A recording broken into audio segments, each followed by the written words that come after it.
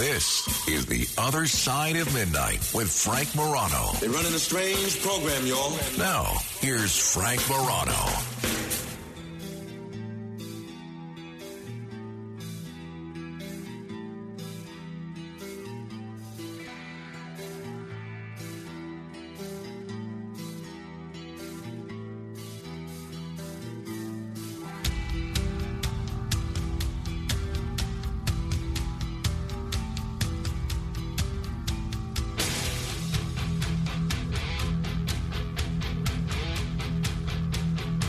One of the reasons that I enjoy playing this song is not just because I'm a fan of baseball and used to enjoy seeing Mariano Rivera and even Billy Wagner sprint to the mound to make a 9-inning game, essentially an 8-inning game, because you knew once those guys were in to close the game, it was over. No need to even keep watching. But it's because for many years, it was the signal of the start of one of my favorite radio shows. And someone who is a gifted communicator who I've gotten to know a bit over the last couple of years and who's kind enough to join me on the radio is one of my favorite radio talk show hosts, Tom Leykis, a veteran radio talk show host, and now he is killing it as a podcaster. Tom, thank you so much for joining me on the radio. Always fun, Frank. Tom, you are a refugee, a New York refugee who sought asylum in California, and mercifully, they're a sanctuary state. You were granted asylum there. New York is dealing with a little bit of an uptick in crime. It's the front page of both of the major tabloids at least 3 days a week. And you just get the sense, even more than the news coverage of it, you get the sense that people that live here, they don't feel comfortable doing things that New Yorkers do. They don't feel comfortable riding the subway. They don't feel comfortable walking to work. As an outsider, as a guy that used to live here and as a guy that lived here when the city statistically was in much worse shape, how does New York's I don't want to call it a crime crisis because that is insulting to people that lived through the 70s and 80s, but how does the uptick in crime that New Yorkers are seeing make people who live in places like California feel about New York? Well, clearly, people are, we have our own problems with crime in Los Angeles. Let's just say that. And our own issues. We have had them. But I grew up, as you know, I grew up just east of the Grand Concourse, across from Taft High School. And I have been spending a lot of time talking to my old friends in the Bronx recently, as a matter of fact. And I must say that when I was leaving the Bronx, the joke went like this: that the area code of the Bronx is 911. So it was already having problems at that time. This would go back to the 70s. However, I must say that even growing up in New York with the amount of crime it had back in those days, New York has never looked this dangerous to me, never. And, I enjoyed New York in its best days. When I go back and watch TV, I go back and watch TV shows just because I'm nostalgic about it. Silly TV shows that just show New York in a good light, like the sitcom called That Girl, which appeared in the late 60s on I love TV, That Girl. And it has plenty of great stock footage of Manhattan when it was great. Also, Mad Men, another show that, although it wasn't filmed in New York, it used a lot of stock footage of New York back when it was great. And I'm not saying New York is uniquely fallen. I'm saying that every city has its day in the sun. Every one. I mean, the latest city I've seen that had its day in the sun more recently was Seattle, which is a disaster. Seattle looks so bad between the discarded syringes on every street and the homeless crisis and broken windows and whatever. There is a Facebook page called Seattle Looks Like, I'll say the letter S. There is a whole page with thousands of users dedicated to showing pictures of how bad Seattle has got. So I'm not saying New York is uniquely bad, but the stories we get, also because of the fact that you've got 3 tabloids, if you include Newsday, So they are always going to emphasize the negative, no doubt about it. But to outsiders, it does not look like a very appealing place to visit, whether it's videos of Pizza Rat or various videos inside the subway with lead paint hanging down in the 7th Avenue station of the F train. It really looks like a hellscape and not like the beautiful place where I grew up. It doesn't look anything like what I grew up in. Now, one of the things that we always hear from New Yorkers who sometimes move to Arizona, the Carolinas, sometimes Florida, and maybe less so California, is that, oh, well, you can't get it. It's great. We love it here. We love the cost of living. We love the less crime. We love this or that. But you can't get a great New York bagel or you can't get great New York pizza. What is the accuracy of that supposition? Not accurate. Those are people who don't know how to use like a map application or Yelp. Maybe they're new in town and don't know how to get to the good bagel. Because we are not mass transit driven here. So it's not like, when I lived on the Upper West Side and we had the great old place H&H Bagels at the corner of 80th and Broadway. And those are the most amazing bagels to this day that I've ever tasted. And it was very easy. You just took the Broadway local from 72nd Street to 80th Street, and there you were with these great bagels. But L.A. doesn't work that way. You have to get in your car and drive to the bagel place. And if people are staying at a hotel downtown, for example, the bagel place is not going to be downtown. The bagel place is going to be on Fairfax Avenue or Pico Boulevard or the various other places. There are plenty of great bagels in Los Angeles, plenty of great pizzas, spectacular pizzas that in some of these online surveys or these blogs that do these rundowns, many of them have rated LA pizza above New York pizza, which I also found hard to believe. But in reality, you saw me last time I was in New York. The last time I was in New York, Manhattan has been deluged with these 99-cent fresh pizza places, 99-cent slices. And they are terrible. Nothing like the days of original raised pizza in the Village or some of the great pizza of the past. A lot of it's gone. One of the best slices in New York when I was a kid was right there at the end, Manhattan entrance to the Staten Island Ferry. That was the most amazing slice of pizza. But we have great pizza in L.A. One done in a ghost kitchen called Hollywood Pies. And there are no tables or chairs. You order on the phone like it's the pandemic lockdown, and you go down and pick up your pizza. It's ridiculous.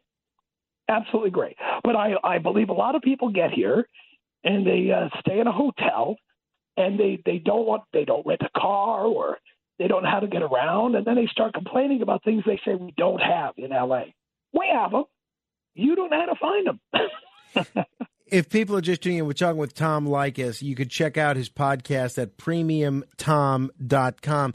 Tom, you were in radio for, I guess, 40 or 50 years before making the transition to podcasting. You were wildly successful. You did it all as a host of local shows that were very successful, a host of nationally syndicated shows that were very successful, AM, FM, producer, program director. You've done just about everything there is to do in the field of radio.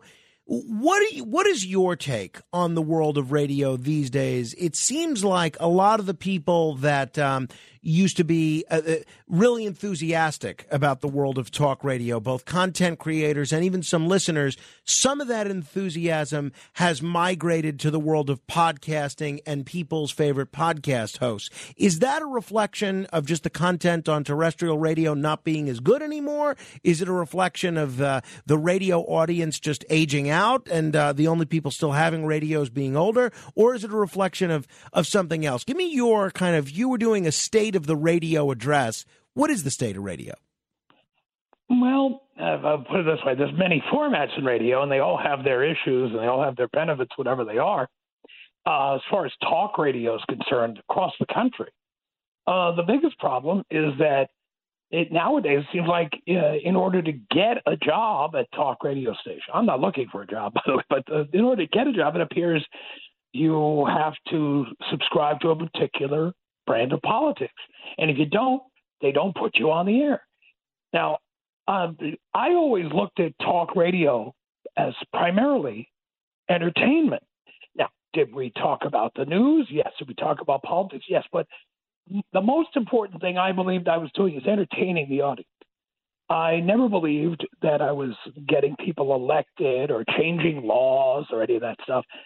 The idea of it was I had people getting into cars at 4 p.m. and they get home at 6:30, and I had to hold them captive for 2.5 hours by entertaining people. And nowadays, you turn on the radio, I already know. One look at Twitter, and I know what today's talk radio talking points are. So I don't bother tuning in like I used to. When I was a kid, New York City had amazing talk radio.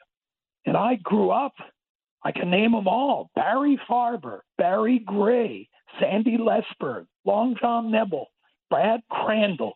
New York had one great talk show after another, and it's part of what inspired me to go into talk radio.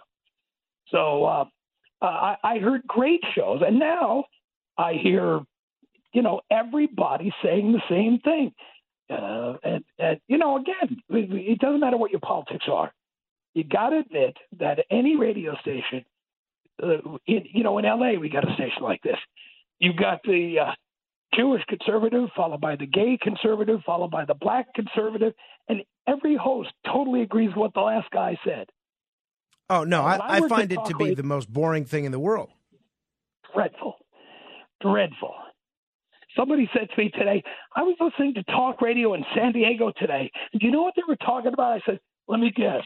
Biden should have been in Ohio and shouldn't have been in Ukraine today. And I was right. And the person who said this to me was amazed that I knew that. But it's not hard to know the number one topic on talk radio on any day of the week.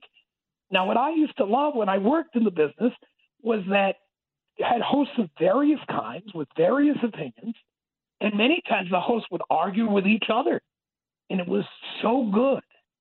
And now every host agrees with every other host.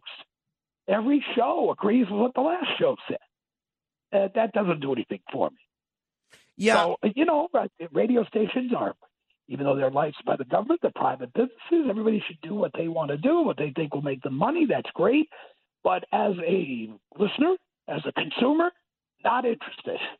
Where do you think that degree of political mimicry came from? The kind of the convention. Tell me. Yeah. Frank Morano, I'm going to give you a scoop. I was there the moment that happened. And where that was, I was at the National Association of Broadcasters Convention in 1994 in downtown Los Angeles. And there I was on a stage. It looked like the Rolling Stones. It was lit up like a rock and roll show. And I came out all in black leather and boots and screaming and yelling and whatever. And during a break in the show, an attendee of that convention came to me and told me about a seminar that had been held by a consultant, now deceased, named Ed Shane. And Ed Shane came into a room at the NAB convention, and he told radio station program directors that because Rush Limbaugh was so successful, every host on your station should be doing that. And, a lot of these people at the convention, they took that seriously. And I started noticing a distinct change in the tone of talk radio, where suddenly they liked Rush and they wanted 6 Rushes a day. That's what they wanted. Now, I don't agree with a lot of Rush Limbaugh's politics, but, I appreciated him as a radio personality. But did I want to hear his opinion all the time? Do I think Rush was successful because he was conservative? I don't. Rush was successful because he knew the broadcasting business inside out. And he knew he had been a disc jockey in Pittsburgh, and he had worked talk radio in markets like Sacramento.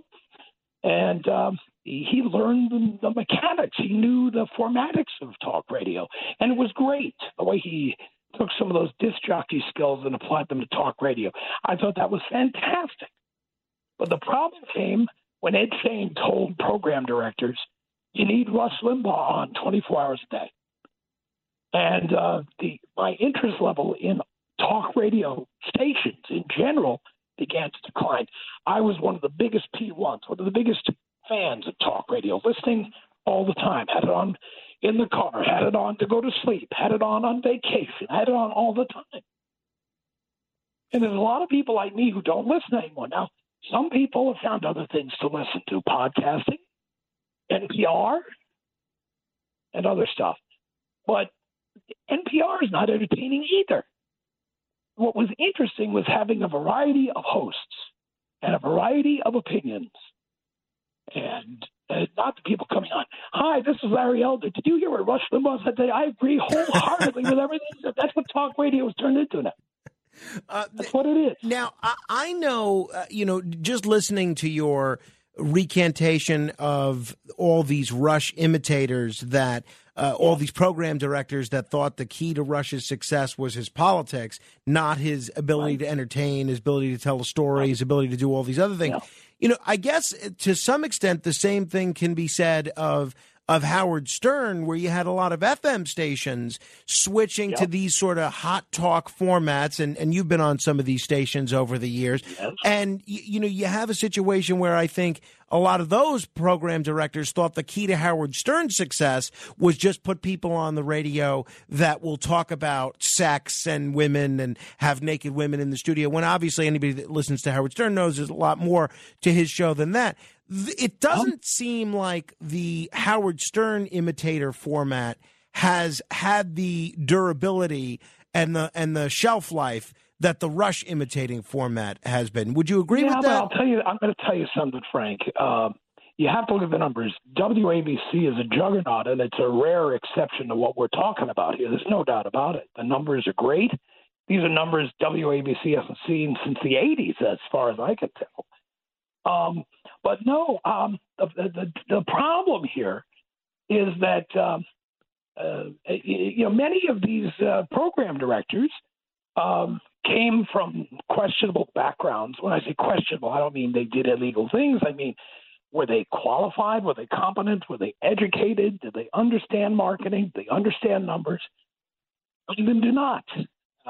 And with the FM talk stations imitating Howard Stern, a lot of them went away. But what has happened also, though, in radio is that when you look around at some of the big call letters have hardly any listeners. WABC is a juggernaut, but its former sibling, KABC, has a 0.7% share of the audience. And they just keep going with it. It's very reminiscent. And I don't know how you're going to feel about me saying this, but it's very reminiscent of the movie Network, when Howard Beale was left on the air, and the chairman of the board wanted him kept on the air no matter how low the ratings got. Right, because Ned Beatty, who's brilliant in that picture, Howard Beale was repeating a party line that Ned Beatty wanted out there to his viewers. Right, and I believe that that's exactly what's happened in talk radio. The reason the Rush imitators survived and the Howard Stern imitators don't survive is because the Rush imitators are representing political points of view that the corporations who own many of these stations want to get out there. So how does KABC, no longer affiliated with WABC, how does KABC stay on the air with a 0.7? I don't know how they do it. Right. And there's many other stations. We have another station here, one that is the sister station of the station you used to work for. And that station rarely has a 1% share of the audience. There are 3 or 4 stations in Los Angeles who all have less than 1% of the audience, and they are the Rush imitators. The fact they're still on the air, does that imply that the shows are good or that they're popular? No. It's that many of these radio stations want to get these points of view out, or the companies that own them want to get these points of view out, or the advertisers, who might be a particular university pushing Christian education, or might be a particular pillow company. They want to get these opinions out, and they don't care how low the ratings are. Tom, we've got to take a quick break. We're going to continue with Tom Leykis in just a moment. We'll try and take some of your calls if you like. 800-848-9222. That's 1-800-848-9222. This is The Other Side of Midnight. I'm Frank Morano, joined by Tom Leykis for the hour. We'll continue straight ahead. The Other Side of Midnight with Frank Morano. It's The Other Side of Midnight with Frank Morano.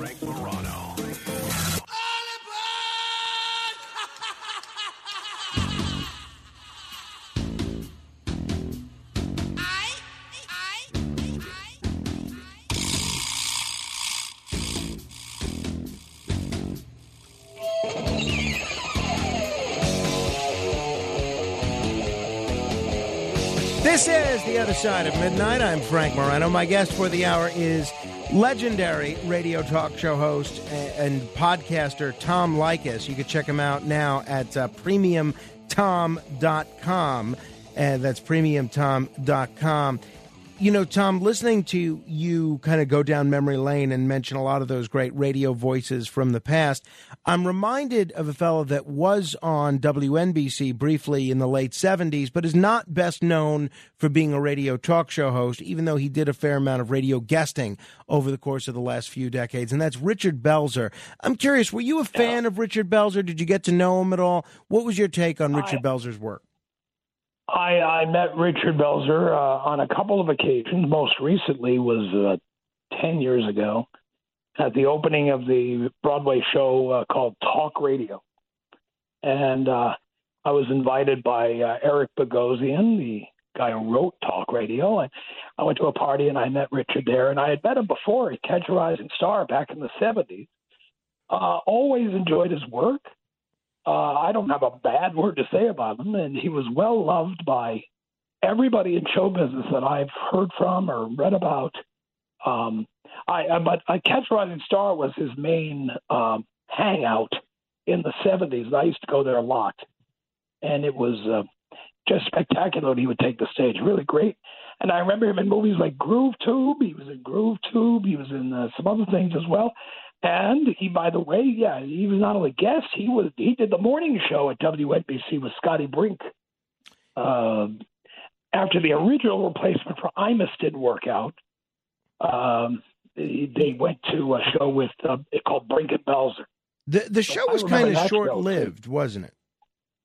No, it was primarily because, number one, Richard apparently, as I recall, because he worked in clubs until late at night, he would frequently not get to work until 7:30 in the morning. I see. That'll do it.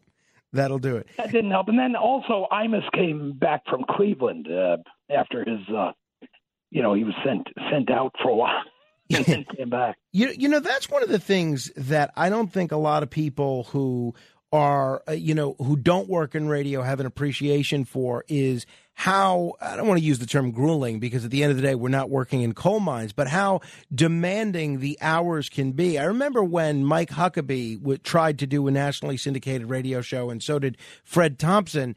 Both of them said essentially the same thing, that they were leaving doing this 2 or 3 hour a day radio show essentially because it was too hard. And then they were running for president either before or after that. And I'm thinking to myself, talk radio is too hard for these guys, but they want to be the person who gets to control where we send nuclear weapons. I guess maybe, if you don't have a love of radio, those hours take their toll on you a lot more than they do if you're like us and you grew up listening and loving the medium. Well, in reality, it's not because these guys were dopes. In fact, I met both of them, and it's just that their thing is doing politics. I wouldn't be a very good politician. You know why? Because I have no filter. Oh, yeah, that's for sure. I would say anything to anyone at any time. That's for sure. A bunch of people queuing up to talk to you, but I do have to ask, when I was, so much of what you did on the radio, at least once a week, you would do Leykis 101, where you would give your advice to help men get women with minimal expense and minimal commitment. And a lot of time-tested methods as part of Leykis 101 still hold up today. When I was promoting that I was having you on today, one female listener to this show wrote to me and she said, "Oh, I can't believe you're having Tom Leykis on." I hate that guy. What a misogynist. Well, the words that she said was, he doesn't respect women. So let me ask you that, Tom. Are you someone that doesn't respect women? Respecting or not respecting women, I'm not in the business of when I'm in the position of being the professor. I'm not looking for respect or to give respect. I'm just looking for sex, which is what many men are out looking for. It's not about respect. It's not about conversation. It's not about intelligence. It's about sex. How easy is it going to be to get, and how do I get you out of my house after we're done? I guess I think that the listener may have a point there. I mean, we may chalk that up to a no.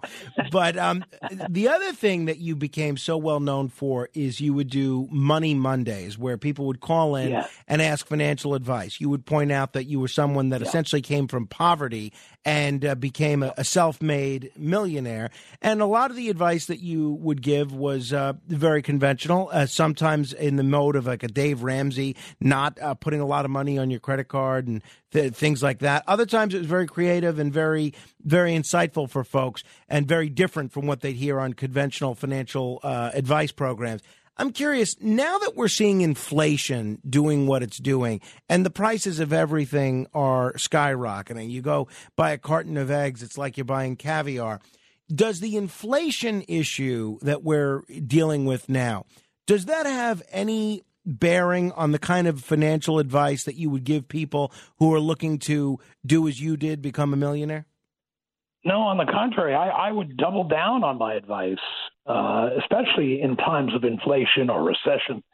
The fact is, people waste money on so many things. For example, I was watching a local newscast, and they were at a gas station asking people about the high price of gasoline. And here's some guy driving an F-350. Oh, man, I got to pay $120 to fill this tank. Buddy, I don't see any 2x4s or any gardening equipment in that pickup truck. You're just driving it around for appearances. Why do people own trucks like this? Unless they are actually doing work and they need that space to put lumber in or something, why do they do it? And they waste money on DoorDash and Uber Eats and Starbucks. We can go down the list. So if people are looking for places to cut, there are many places they could be cutting right now, and they should. And as far as eggs are concerned, sure, eggs are expensive. You don't have to eat eggs. There are many ways to get protein that are more economical. Peanut butter, all kinds of nuts.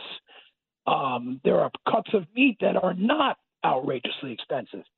So, I see these people complaining all the time, but they waste money hand over fist. So, I don't feel sorry for many of the people complaining about the economy because there are things they could cut. They just don't. Yeah, I don't get the sense. I've never gotten the sense from you that you feel sorry for many people, personally. Oh, well, because most people got themselves into trouble. And even after they do, they don't want any advice. They don't want to hear what anyone has to say about getting out of trouble. I don't feel sorry for those people. People argue with me all the time. For example, I'm always recommending that people have not 3, not 6, but a 12-month emergency fund, liquid cash. And here people were arguing with me about this. And when that pandemic lockdown came along, the people who had a 12-month emergency fund, they were in a lot better shape than the people who didn't. Mm. People don't like to save. They don't like to wait. They want to get their boat today or their expensive car today. They will go out and sign these outrageous 72-month loans to lease cars. And people waste money like there's no tomorrow. Anytime something is outrageously priced, I stop buying it. I don't need anything that badly. Bunch of people eager to chat with you. Alex in Brooklyn, you're on with Tom Leykis. Hello. Hey, Frank. Thanks for taking the call. Hi, Tom. Hi. By the way, Tom, if you would be a spokesperson for President Biden, the way you spoke about the egg situation and the gasoline and saying that the people that are complaining are responsible because they shouldn't be getting eggs, there would be a lot of backlash from that kind of comment. If Karine Jean-Pierre would have said that kind of thing, but I wanted to ask you. Understand, I am not before you start down that road, don't assume I'm a Democrat and that I have any particular politics that you would even know. That just so you know. Yeah, I got the point that you're making. It's 100%. It makes sense. But the thing is, people are complaining that it could have not been like this if for some of the policies that wouldn't have been put in place. But I wanted to ask you about the radio situation and the point that you were making as for why people are stopping to listen to talk radio. I see this phenomenon is also going on with television shows, because I could predict to you on Fox News what the majority of the programs there, what they're going to be talking about. I'll listen to an entire primetime show on Fox, and I'll maybe walk away with one new piece of information, but I still find it entertaining, and I listen to a lot of talk radio shows that are political talk shows. So I think the reason why people are stopping to listen to talk radio, I think it's more about the fact that people just don't have radios in their home anymore, and that's why it's declining. No, it's the other way around. What came first, the chicken or the egg? Speaking of eggs, people don't have radios because they don't like the programming anymore. They don't enjoy listening to it anymore. And whether it's people, but there's a lot of gadgets like cameras that people aren't having anymore like they used to, because you have it on your phone. Now you have podcasts on the phone. You have live streams. Right. You don't think that that's a factor? Well, but that's the thing, Alex, is people can still listen on the stream and they're not, I think, is the point that you're making, right? I mean, look, the WABC has recently, the ratings have jumped dramatically. People found radios to listen to WABC, didn't they? Right. And the people that are listening on the stream, those count towards the ratings the same way. 800-848-9222. Donovan is in Vancouver, Canada. Hello, Donovan. Hi, Frank, and hello, Tom, as we used to say on the show. Hello. I've spoken with you before on this show, and I first discovered your show when I was in Portland in 1998, and within the space of 1 week, you were talking about your relationship with your father on one day, and then doing an interview with Dan Ingram a few days later, which I was so impressed with. I can pretty much tell you what week that was in 1998. That's correct. I did an entire day with Dan Ingram on the air, my idol. It was a remote broadcast, I believe. You're doing a barbecue at the end of June, and you love radio. You call it a remote broadcast, and technically it was, but in reality it was in the parking lot of the studio. So I was just outside the door from where I normally work. And Dan Ingram, who is WABC royalty as far as I'm concerned, Dan Ingram was auditioning to do the morning show at KRS 101 here in Los Angeles. And he was doing that show all that week, and then in the afternoon he came and sat with me for a day. And, obviously he was spectacular. Another reason I got into the radio business in the first place. Well, and that's the question I was going to ask you, because you love radio so much, as do I. Is there a reason you never got into, say, programming or mentoring younger talent to get it, or did you? No, I did. I was program director in Albany, and I was program director in Phoenix. Yes, I was program director. Are there young talent out there right now? Like, are there people, aside from podcasts, which there's so many of, who can make it in talk radio? Or have we lost that era? First of all, let's look at demographics. The people who believe in the politics of talk radio are 50 and over. And the people who, young people who you're counting on to be the new blood, that's not their politics. So you're never going to have young talent ready to, come up and compete with Ben Shapiro. There's not a lot of young people who have that political point of view. It's unfortunate because it's not about I never saw it as a politics. It was all about the entertainment. And I understood for what the show you did. From my show that was the emphasis, was entertainment. But now they give you a litmus test to see, I'm gonna, if I haven't said this on Frank's show, I'm going to say it now. and it's probably going to be heard the other end of the universe. But I left. I did my last radio show several years ago on KABC here in Los Angeles, and I was doing a one-off, a one-day appearance. I hadn't been on in years, and I decided to take them up on the offer. I decided to do the show. So they were going to simulcast a live stream that I was doing on the internet, and they did. And so I'm sitting in my studio in Burbank, ready to go. And right before I cracked the mic open, I got a call from the program director, a gentleman named Drew Hayes. And Drew Hayes got on the phone and said to me, "Whatever you do, don't attack Trump." Now, I got to tell you, nobody tells me what my opinion is or isn't. Nobody. And so I went on and I attacked Trump for 4 hours, and then I never came back to radio, ever. And one very quick, and I'll let you hang up, but one quick thing before you go. There was a story of a buddy of mine, Bill Courage, who was the morning guy on Mojo Radio for the short-lived time you were in Vancouver. And he never forgets the fact that you there was some battle between you and Jeff Edwards when you were doing afternoons on KFI, and it was more of a publicity stunt. It had to do with Cat Stevens, and maybe you could expand upon that if you. Well, Jeff Edwards never participated in a publicity stunt. I did. And what my publicity stunt was, to try to edit it down to the simplest form, when Salman Rushdie, the author of the book The Satanic Verses, was hit with the Ayatollah launched a fatwa against Salman Rushdie. And then Cat Stevens, who was a Muslim, came out and said he supported that fatwa. So I came on the air and I decided that people should bring down their Cat Stevens tapes and records and CDs, and that I would drive over them with a steamroller. And I did. And Jeff Edwards didn't like that. I can imagine. Thank you. It sounds like a radio stunt, but I was the only one pulling the stunt. Jeff was serious. That's hysterical. That's hysterical. That's an aspect of Leykis lore that I was unfamiliar with. Hey, I know. Let me ask you about this. You know, speaking of both New York and California, one of the things that we have seen a lot of news coverage of recently is the exodus from both of those states. We've seen people leaving New York and California, and some people say it's the cost of living. Some people say it's, in the case of New York, the weather. That was Andrew Cuomo's big thing. People are leaving because of the weather. Some people say it's the taxes. Some people say it's the political climate. Why? What's your take on the population exodus from New York and California? My take on it is, why do people care? What is this, a contest to see who has the most people?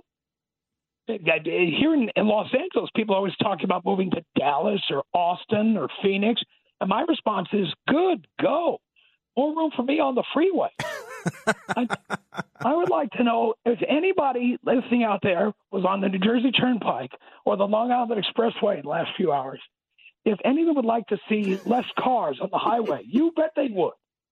But they all want to be number one in population. It's so important. What happens? We're going to be less than 8 million. Oh, my God.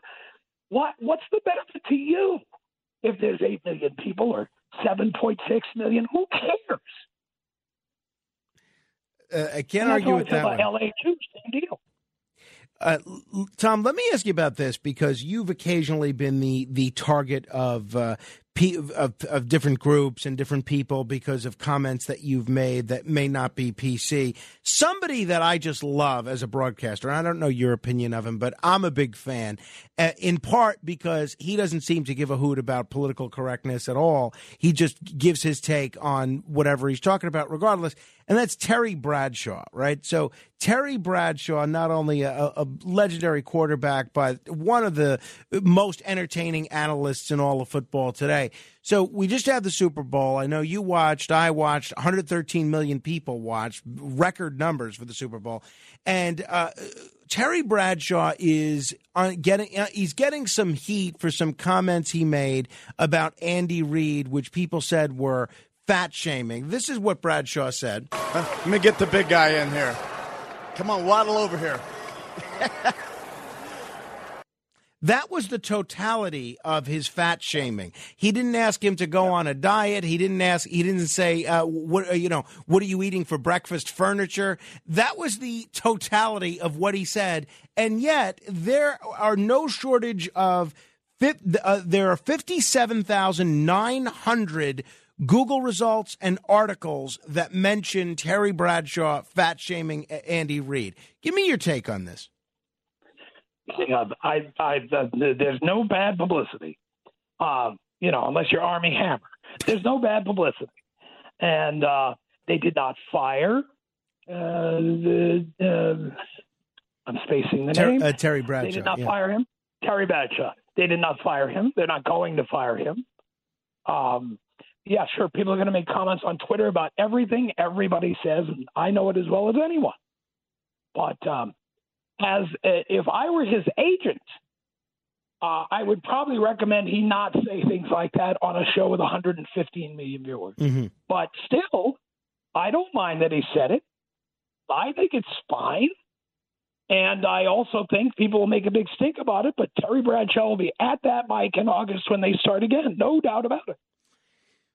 I know you follow sports fairly closely, and now these days you root for the L.A. teams despite being from New York.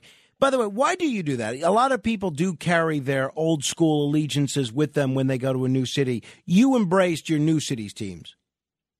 Well, first of all, Los Angeles did not have a team for 21 years. And I hate to tell you, but New York City hasn't had a team since the 80s. Yeah. New Jersey has a team. They got two. But New York has the Buffalo Bills. That's about it. And, as far as I'm concerned, I just don't worry about this stuff. I like when announcers are controversial. I like when they do outrageous things. But I also know that the advertisers and what have you are very nervous. They're always very nervous. And so you have to think about that when you're in front of 115 million people. But do I object to what Terry Bradshaw said? No, not at all. In terms of one of the things that we're seeing now, in part because the NFL is one of the few TV broadcasts that's actually doing well and showing growth year over year, as the rest of television is being replaced by the streaming app du jour, is we're seeing the rise of these alternative football leagues. Last weekend was the first weekend of the XFL 3.0 owned by The Rock. We're seeing the USFL, which I think Fox is a partner in. They're coming back. Even arena football, which has had a tough time getting a foothold in this country, they're coming back. Do you see any of these sort of alternative football leagues having long-term sustainability? Nope. USFL already failed once. XFL already failed after one season in the 90s. No. The networks have less scripted programming, more hours to fill, streaming channels and podcast-type content, and they need to fill time. So there'll be all these leagues created, but who's going to want to watch the Tallahassee Turnips playing the Oklahoma Oil Suckers? Not me. Not me. And we all know it's like not even B-grade football. It's C or D-grade football. It's terrible. I know when what happens. Yeah. These leagues, the first weekend, there's a lot of tuning in, a lot of curiosity, and then everybody goes away. You don't see it being maybe like a minor league that could be get enough of a following to sustain people in between NFL seasons? Nope. No, I don't. Last time you were on the show, we talked a little bit about Meghan Markle. She had just launched her podcast. And I think in the promo to her podcast, she had you in there as an example of one of the American voices in media that was degrading women and downgrading women. Well, Prince Harry just did an interview with 60 Minutes and got a 7-figure book deal where he talks about the most intimate details of his family life, his dispute with his brother, his sex life, and made clear in this a whole media tour that he did as part of the book promotion that he doesn't want anything to do with the public eye or the spotlight. Now, obviously, that's totally ridiculous, and that was satirized on the television program South Park last week. And Meghan Markle evidently is not pleased at the way that she was portrayed on South Park. What was your Boo-hoo-hoo. You know, Meghan Markle has hated me for a long time. I'll send you, which you can use at will if you like. I'll send you a tape that came from the London paper, The Sun, where she was attacking me back when she was 19 years old. She hated me back then. And she doesn't like anyone criticizing her. And I think South Park made great points. Obviously, they changed the names of Harry and Meghan so they won't get sued. But they were obviously talking about Harry and Meghan. And, yeah, they on the one hand, they are constantly going on with Oprah or wherever and talking about themselves. And then they want the public to give them privacy. And South Park caught that, and I thought it was great. Yeah, it's difficult to see how anybody can take their complaints about lack of privacy too seriously. We're going to continue with Tom Leykis in a moment. We're going to get to as many of your calls as we can, 800-848-9222. This is The Other Side of Midnight. By the way, if you want to hear more from Tom, you could subscribe to his podcast at premiumtom.com. That's premiumtom.com. This is The Other Side of Midnight. Straight ahead. The Other Side of Midnight. It's The Other Side of Midnight with Frank Morano.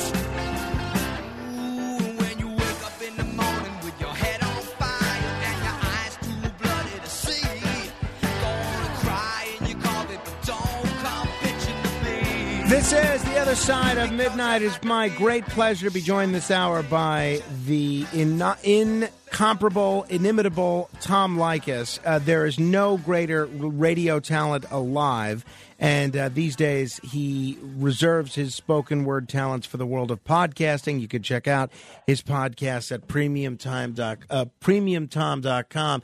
Whole bunch of people have questions for you, Tom. We'll try and squeeze in as many as we can here. Tommy is in Brooklyn. Hello, Tommy. Hey, Frank. Hey, Tom. Two things I want to say is the comment that Terry Bradshaw made. It sounded like a bit of ribbing of a friend. But stop the drama, grow up there. You know what I mean? You know. And the other thing is for you, Tom. I got a question. Yeah, like you like that. I know you did. Listen, nice hearing from you. I like your no BS, your no apology attitude. That's pretty cool, you know. But how do you stay disciplined on spending? You know, lately I've been wasting money like crazy and putting myself into a huge hole. Now I'm looking for a ladder to get out. What's the secret?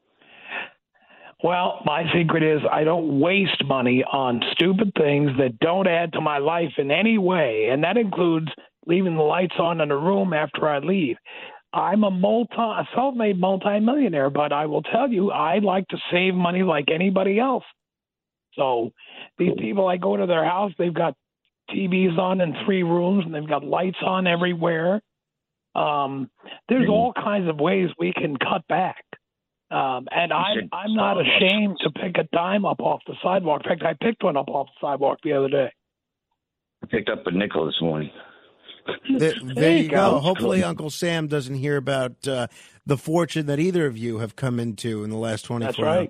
That's right. 800-848-9222. Sky is in Texas. Hello, Sky.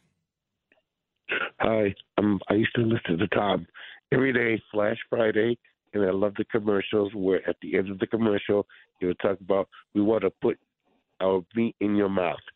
So I listened to him, and it was great. And I would listen, and I kept listening, hoping that commercial would come on, because the commercial sounds so real. And then at the end, it said, "We want to put our meat in your mouth." So keep it up. And now I know about the podcast. I'm going to start listening to it. Yeah, premiumtom.com, Sky. Tom, I'm wondering if you could, we only have about a minute or two left here, but if you could speak to the effort that you would put into in doing live reads. I've seen a lot of radio stations kind of encourage their talent to downplay the live reads, to give them only 60 seconds, don't go anything over. And I think that's a very poor approach. I'm curious as to how you approached the world of live reads. Well, live reads were my bread and butter. Reading live commercials, my bread and butter. I do think I had limits, though, to what I would accept in my contract. For example, I refused to do any commercials for anything that made a medical claim because I didn't want to get sued. To say that a certain diet pill or meal plan is you're going to lose 22 pounds in a month, or to say that a baldness remedy is safe and effective. I stayed away from those. And as a result, I stayed away from lawsuits my whole career. There was pressure on me to do it, but I didn't. But live spots are critical. And in fact, I think it's part of what makes a radio station sound great is when you have great live commercials. Well, I'm with you on that. Igor, oh no, we're not going to have time. Igor, we'll get you on with Tom next time that he's on. Tom, it has been a delight. The hour just flies by whenever you're kind enough to join me on the radio, and I hope we could do this again soon. It's a lot of fun being on with you, Frank. I enjoy it, and I enjoyed all the callers, and it's just a pleasure. Check them out, premiumtom.com, and for old time's sake, thank you, Blow Me Up Tom. Nice. You can check out blowmeuptom.com as well. A ton of great content on there. Hey, speaking of women, speaking of celebrities, speaking of controversies, have you followed this Tiger Woods controversy, this tampon prank? Are you up on this? Well, yeah, I am. Well, we'll tell you about it in just a minute. This is The Other Side of Midnight. Until next hour, keep asking questions.